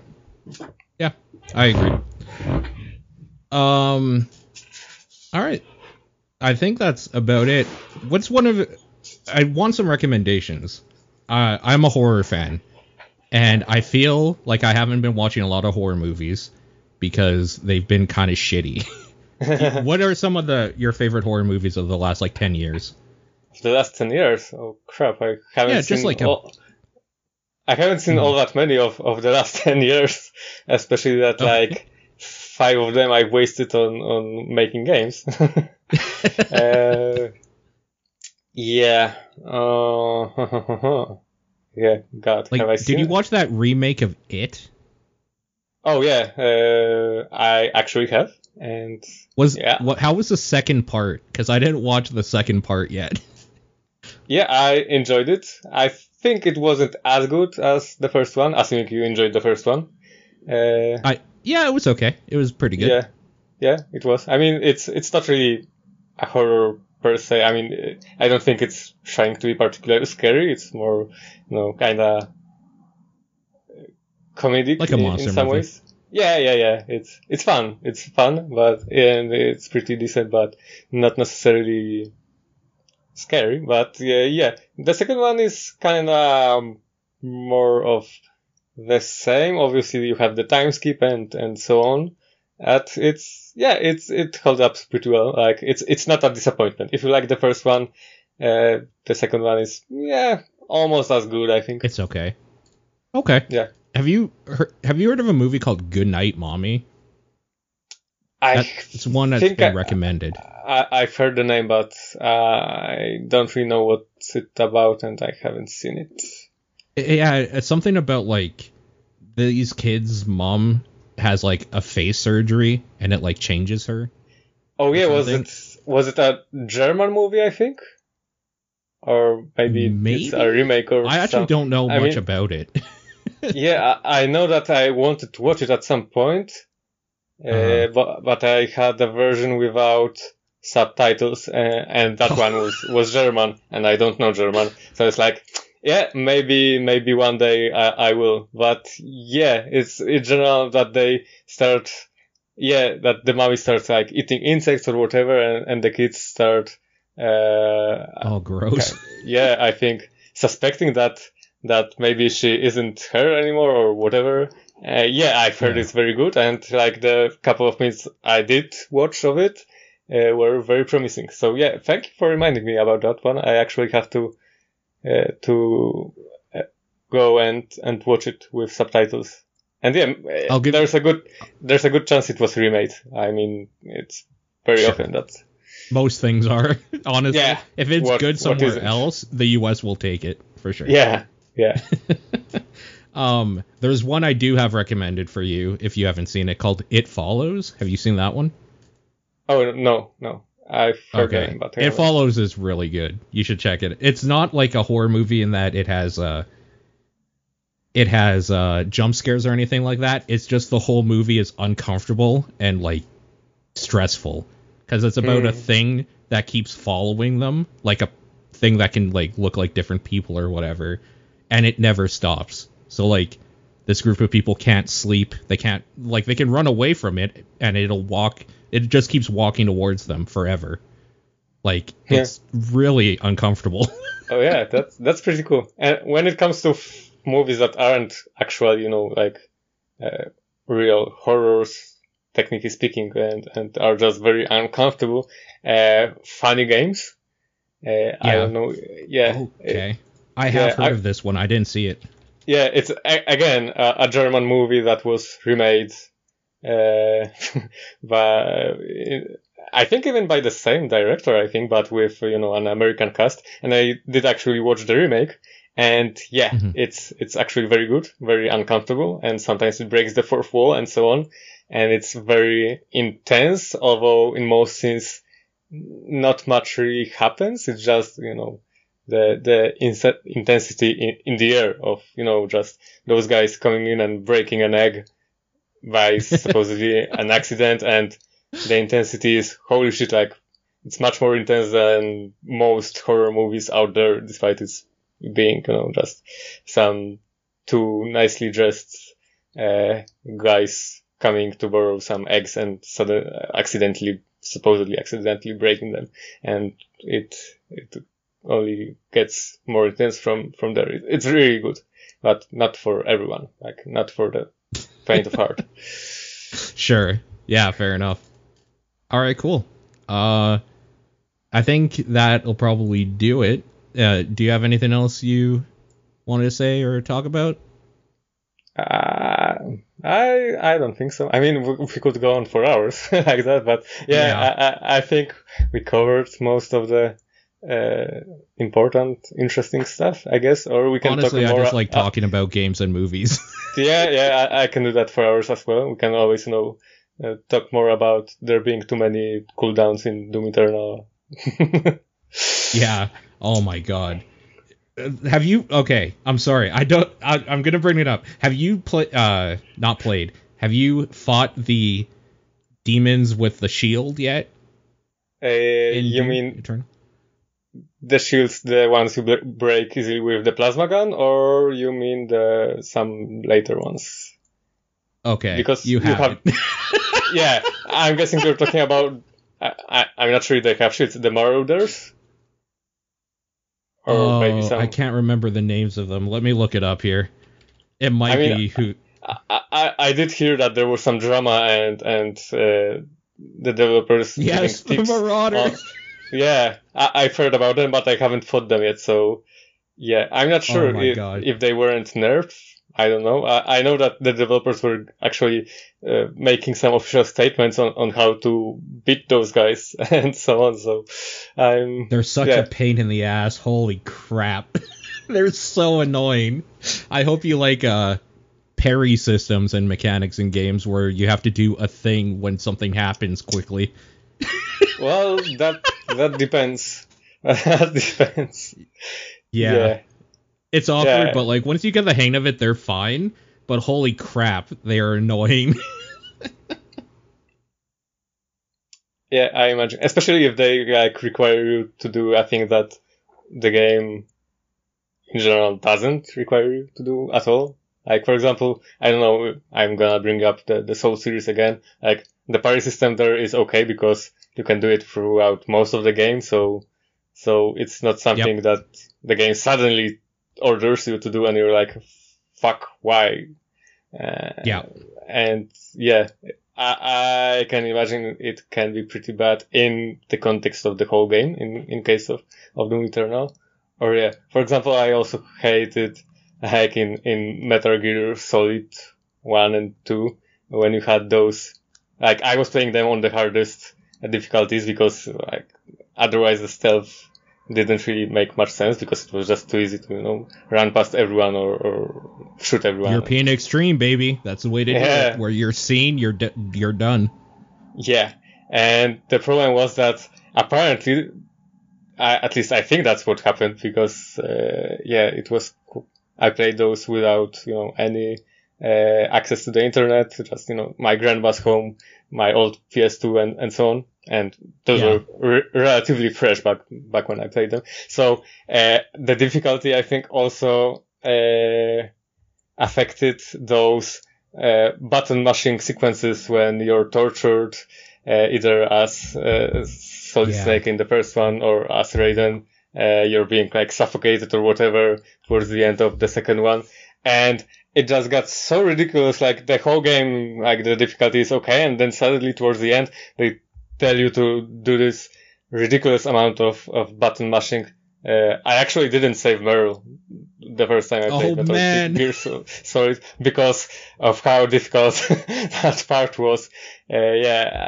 Actually, I think it wasn't until Twin Snakes that I did save her. Or Meryl. Yeah, although we know that the true romance is between Snake and Otacon, so who cares about Otacon, for sure. Yeah. Oh, yeah, for sure. Okay, you keep bringing up the Souls. You're a Souls fan. What's the best Souls and which is the worst one? Oh, crap. I mean, my answer to this is going to piss you off, so I'll wait for you first. Yeah, I still haven't played Sekiro because fuck Carrion. Okay. That's what you get for making games. You don't get to play the games. But out of the other ones I played, I think it's going to be a match between Demon's Souls and Bloodborne. Okay.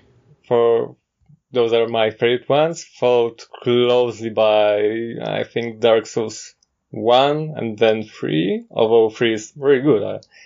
It's just the other ones are, I think, better after all. And Dark Souls 2, I mean, I still loved it. I still put like 100 something hours into it, but yeah, like I didn't love it that much. Although Dark Souls 2 DLC is some of the worst DLC in video games. I actually enjoyed at least some of the DLC more than the base game. I really liked the one that not many people like, the one you go into the snow one. Yeah, actually, the snow one I didn't love all that much. Okay. We're fine then. Yeah, I liked the first one. You got into this kind of temple, you had the dragon at the end, and so on. I think that the level design was pretty cool there, much better than in the base game. The second DLC was okay, and the third one, it had some annoying moments, definitely.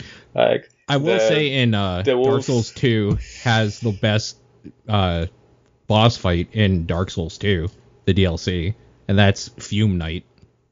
Oh yeah, the Fume Knight was good. Yeah, he was. That's the best fight in that whole game. Yeah, and I fought him naked, like true Soul style.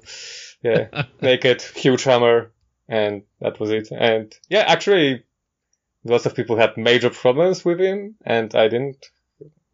This particular fight was relatively, I mean, it wasn't easy, but it was just right for me. It was pretty cool. People had problems with it because it was an actual fight. It wasn't just turned around it and then hit it in the back over and over.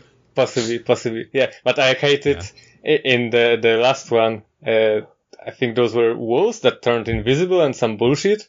And like, no, they were like giant deer that had electricity that they shot out of them and were like in a snowstorm. Maybe. Yeah, like first you had a single one like in your regular like one you couldn't skip fight. Yeah. And it was kind of annoying, but okay. But fuck, if I recall correctly, you had to like traverse kind of the snowstorm blindly and walking into God knows how many enemies and getting lost and whatnot. And then you had this, I think it's the only fight I didn't complete in Dark Souls 2. I was like, like the two cats, the panthers. Oh yeah, those are the cats. Yeah, I think that. Yeah. I was like, fuck those guys. They are optional. I'm like, nah. I even killed like the ancient dragon and things like that. But these guys, I were like, nah, not worth it. I actually have to go back. The run-up is not worth it. That fight is okay. The run-up is impossible. I hate it. It was absolutely horrible. And and I actually have to go and play Scholar of the First Sin because I played it, back when it was new and every DLC separately. But yeah. I don't know. I mean, some people say it's much better. Some people say it's actually worse. I don't know. They changed the location of some things, so it's just like much more difficult right away. Like they put like trolls and stuff in areas where normal enemies were. It's weird. And the end boss is unfortunately not worth it, but I guess I don't know what I was expecting, so whatever. Yeah. So what's your favorite Souls game? My favorite's Dark Souls 1, and that's just because of the level design. Like, that is a clunky, kind of shitty feeling game, but I really love how that world was made. Yeah, it's great. Although, I think, like, the main reason why I don't necessarily love Dark Souls 1 as much is because the latter half kind of has, like, this sync in quality when it comes to the level design. Like, the Lost Izalith and, those parts are kind of... Lost Izalith is garbage. Yeah, but everything up to and including Anor Londo is absolute gold. And then it's kind of a varied quality. But yeah, I really did enjoy Dark Souls. Like, probably if Demon's Souls hadn't blown me away that much when I played it, I played those games almost back to back and I absolutely loved it. Especially, I played Demon's Souls and I loved it, before like Dark Souls became a big thing. And then I didn't play Dark Souls 1 until after I played 2. Oh. And I really appreciated Dark Souls 1 more than 2. Yeah, obviously it's... Yeah. I mean, 2 has its moments, has its charm. But yeah, in general, it's I mean... Also, I'm going to piss you off now. I hate Bloodborne. I can't stand Really? that game. Why? It has my favorite theming. I love Eldritch horror. It's my favorite type of horror in general. I don't really care so much for like Victorian England type like style that most of the like the Gothic style or whatever, but that's not a big deal. I hate that they implemented the like bloodlust mechanic where you could like get health back by attacking a lot. So because of that, they made bosses just one-shot you to make up for it. I don't like the boss design mainly, except for like Ludwig is great. That's a great boss fight. Maria or whatever, Lady Maria. I can't. Lady Maria. That's a great fight. Yeah, I think that's my favorite fight of Bloodborne, actually. I'm trying to think. There's probably one or two other Bloodborne fights that I really enjoyed, but I hate ones like Rom, the spider. Oh, I Jesus, fucking hate that fight. Yeah. It was the one I was stuck the most on the first time I played because I was dumb enough to invest everything into the wait, what was it called? The insight? I mean the weapon, the threaded cane or whatever was the name of the one that turned into a chain. It was pretty cool, when fighting regular mobs, and for some bosses it was okay, but Rom was just, a DPS rush basically. The faster you could bring his health down, the better off you were. I was like just stuck on him for like almost a full day, and I was like, Jesus. And then when I was doing New Game Plus, to beat the optional bosses I missed and to play through the DLC that has come out by then. After that. Yeah, I invested into Ludwig's Holy Blade. And suddenly the game on New Game Plus was much easier than on regular New Game because my weapon wasn't. I mean, I don't want to say shit because the threaded cane has its uses, but it wasn't a good weapon against bosses like Rom. It was extremely shit against them. Yeah, but still, Bloodborne is the only Souls game I actually platinumed. So that's something. Yeah. And that's crazy. The Eldritch horror plays a major part in my love for Bloodborne, and is also one of the main reasons why I love Demon Souls so much, because it's not as pronounced there, but it's also a very much kind of a Lovecraftian horror when you think about it. Absolutely. The fact that like the one king is literally a slug or whatever. Like, there's just so many weird things. Yeah, and actually there's evidence pointing to the idea that originally Bloodborne was supposed to be kind of set in the same world as Demon Souls, because one of the bosses, Father Gascoigne, I think, back in the beta, I think he would say Umbasa sometimes, so that was a direct connection to Demon Souls. And in general there were some hints that it could kind of be set in the same universe in some way or another, and they both definitely share some themes. So I will say Bloodborne has the coolest weapon system in like video games, though. I do love the weapons in Bloodborne so much. Yeah, they're Ludwig's Holy Blade is so fucking good. It's so good. In general, the whole game is so good, and I also love the soundtrack. I think it has the best. I mean, I like the minimalistic approach of Demon Souls, for example, and how weird that music is. But in general, when it comes to just listening and the sheer quality, I think Bloodborne has by far the best soundtrack out of all the Souls games. And funny enough, Chris Velasco did I think 2 tracks of that soundtrack, and he's the composer for Carrion, so Bloodborne connection. Exactly. I really like Sekiro. I didn't want to talk too much about it because you haven't played it. I guess my biggest problem with it is that I kind of like the more clunky feeling Dark Souls. I like playing as a fully armored knight with a giant shield or a two-hander weapon. And like Sekiro is not that. You are very, very fast and stealthy, and it's all about parry timing. It's not about just like hitting something as hard as you can. It's not my style in these games, but it's so well made. It's easy to overlook those problems for me. Like, it's still so very good. I can't believe they're remaking Demon's Souls, which means I'm gonna have to buy a PlayStation 5 now. That's the only game. Yeah, same. I mean, I was like, I basically, as a video game developer, I have to be like well versed in that stuff. So I said, I probably buy it at some point anyway. But once they showed the Demon's Souls trailer, I was like, that's a day one buy for me. Yeah.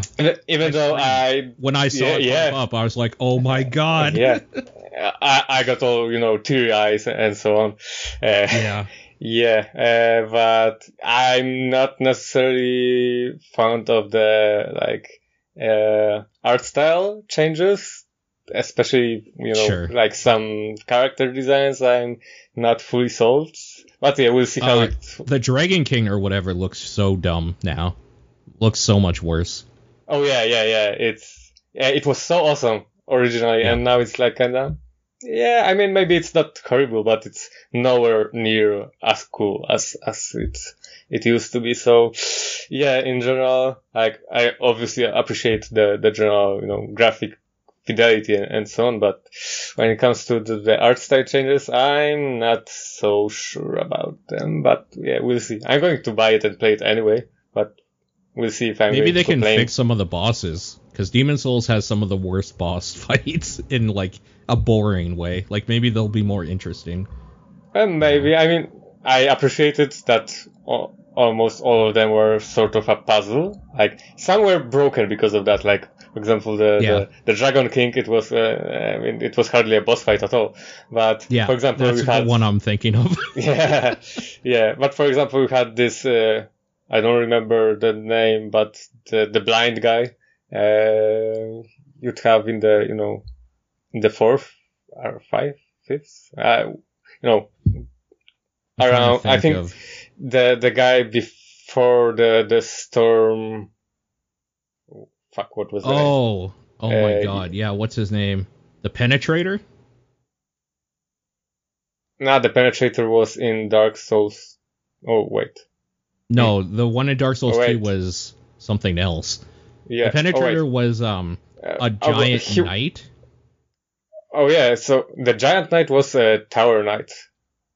Oh, that's the sorry. I meant a big knight that oh yeah, so that had pillars in the room that you had that was before. Yeah, he could have been the Penetrator. He was before the False King around.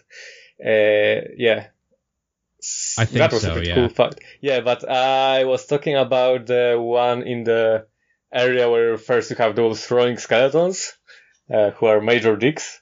And eventually you go down to this guy who also has pillars, and is this blind guy with, I think, bandages around his eyes or so on, and he can't target you if you're walking slowly and don't make much noise. So, like, the more chaotically you move, the louder you are and the faster he fucks your shit up.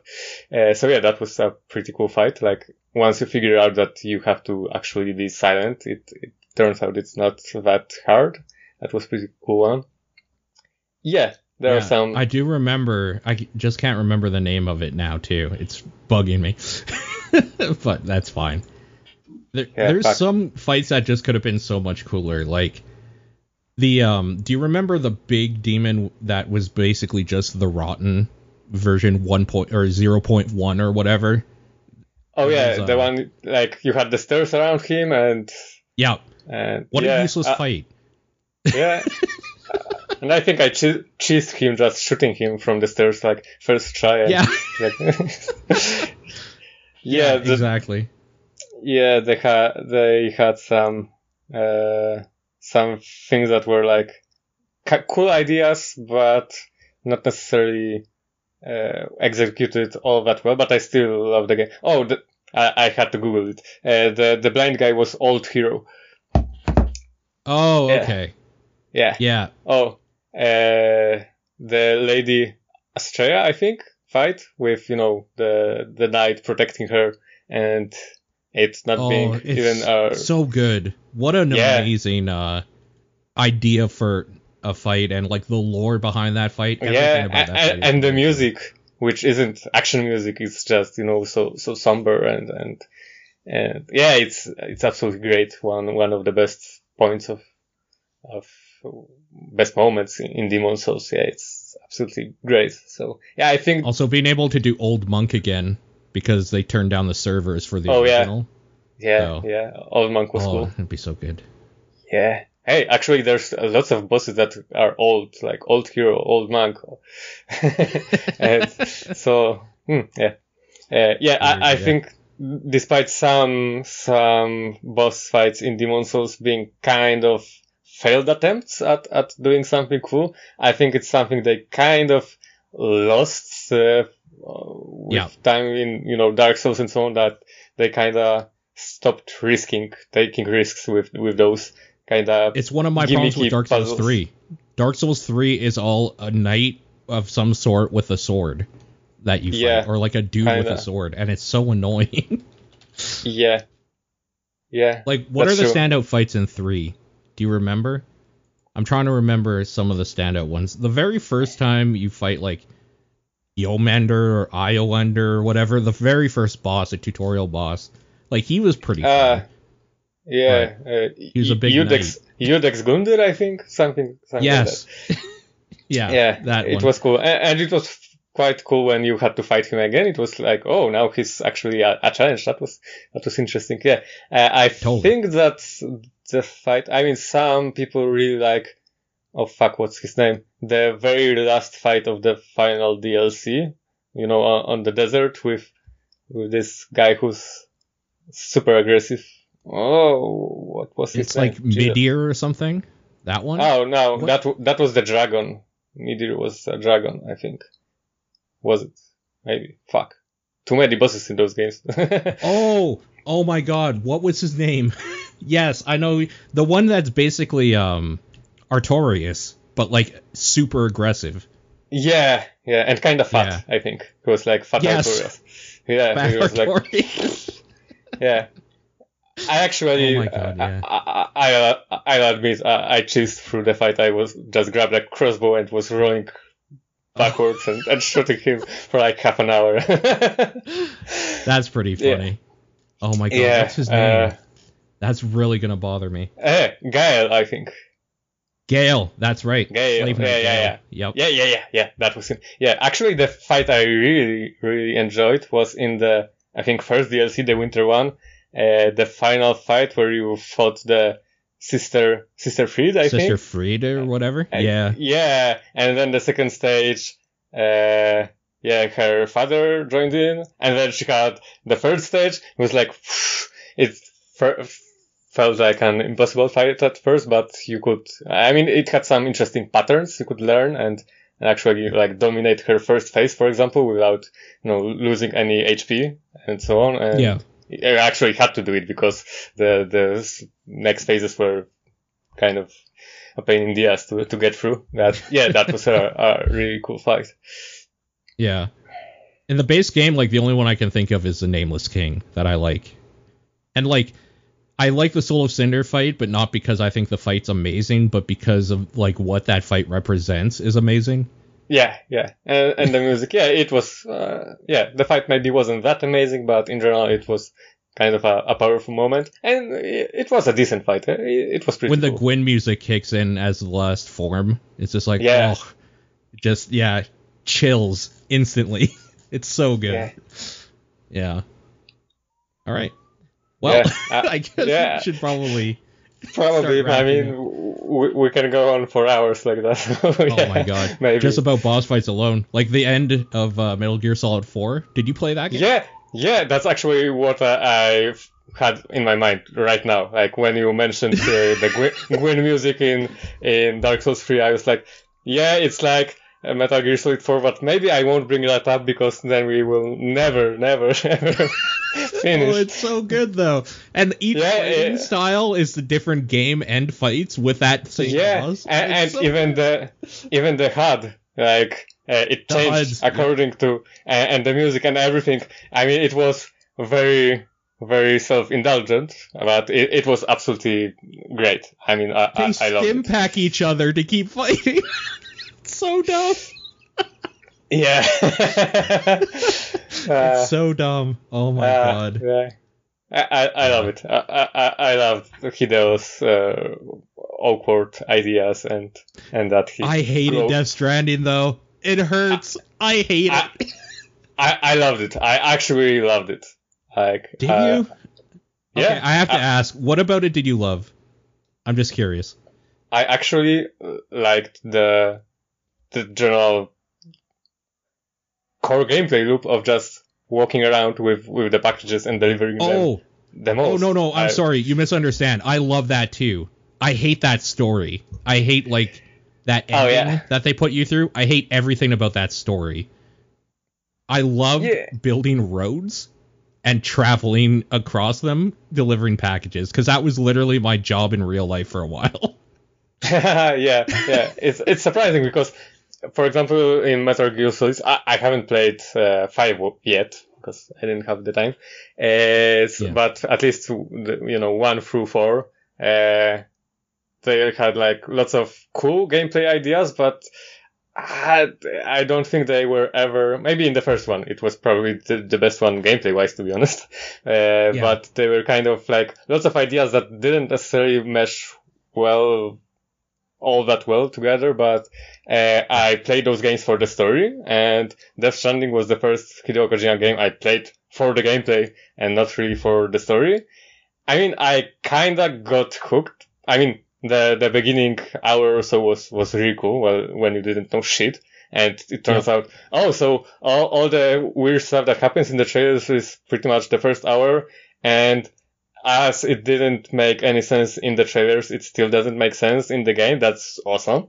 Yeah, then like 60 hours, the story doesn't really go anywhere. Although I hate that ending.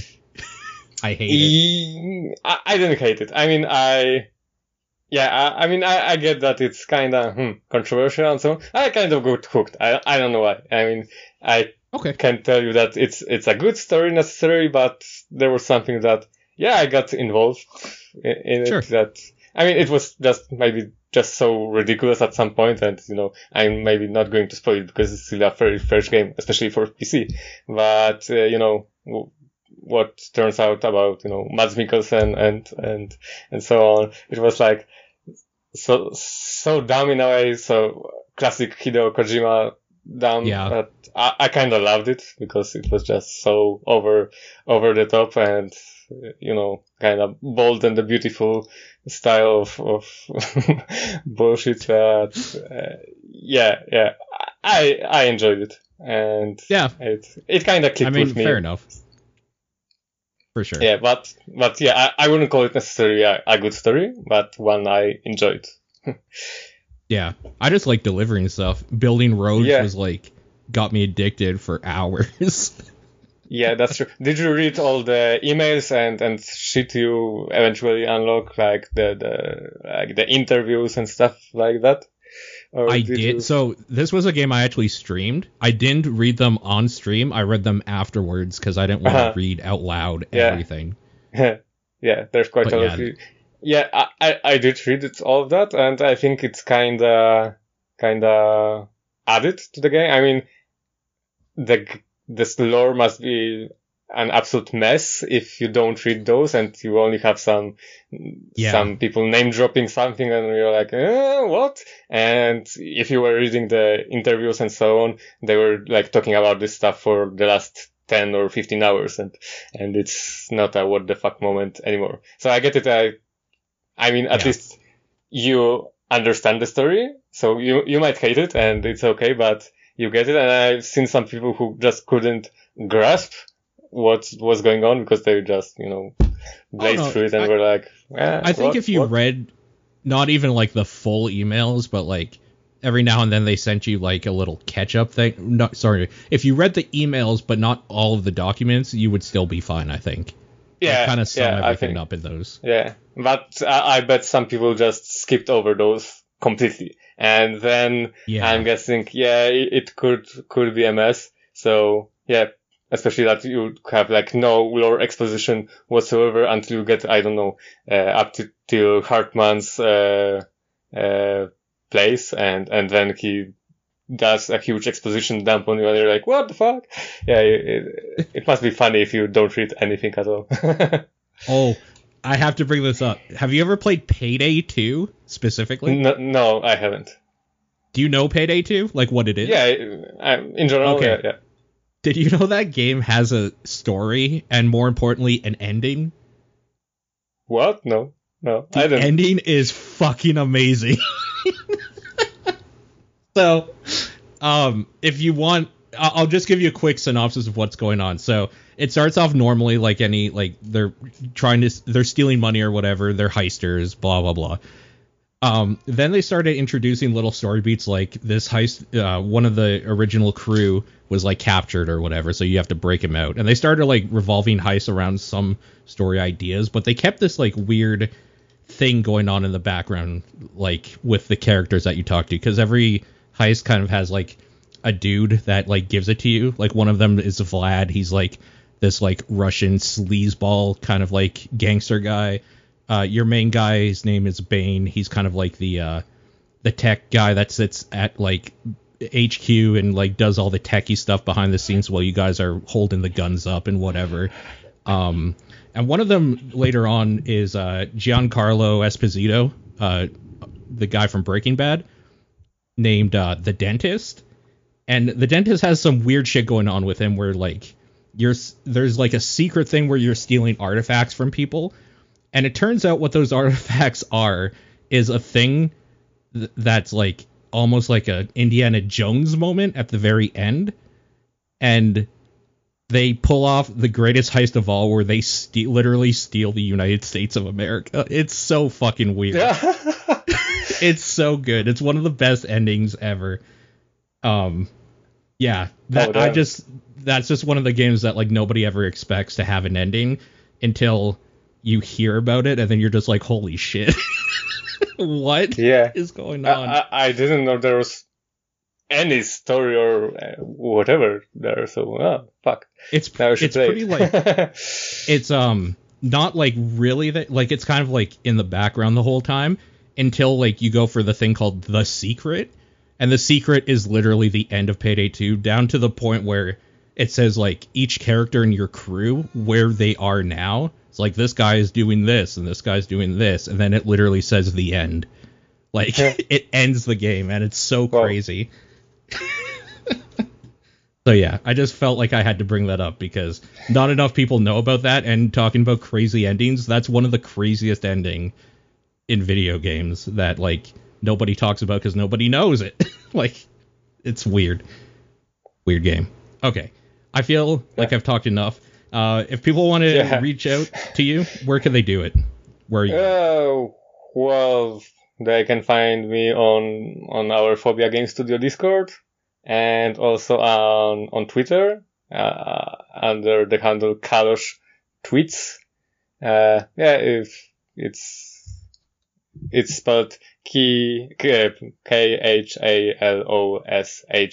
Tweets. Okay. I'll include links to them as well. Yeah.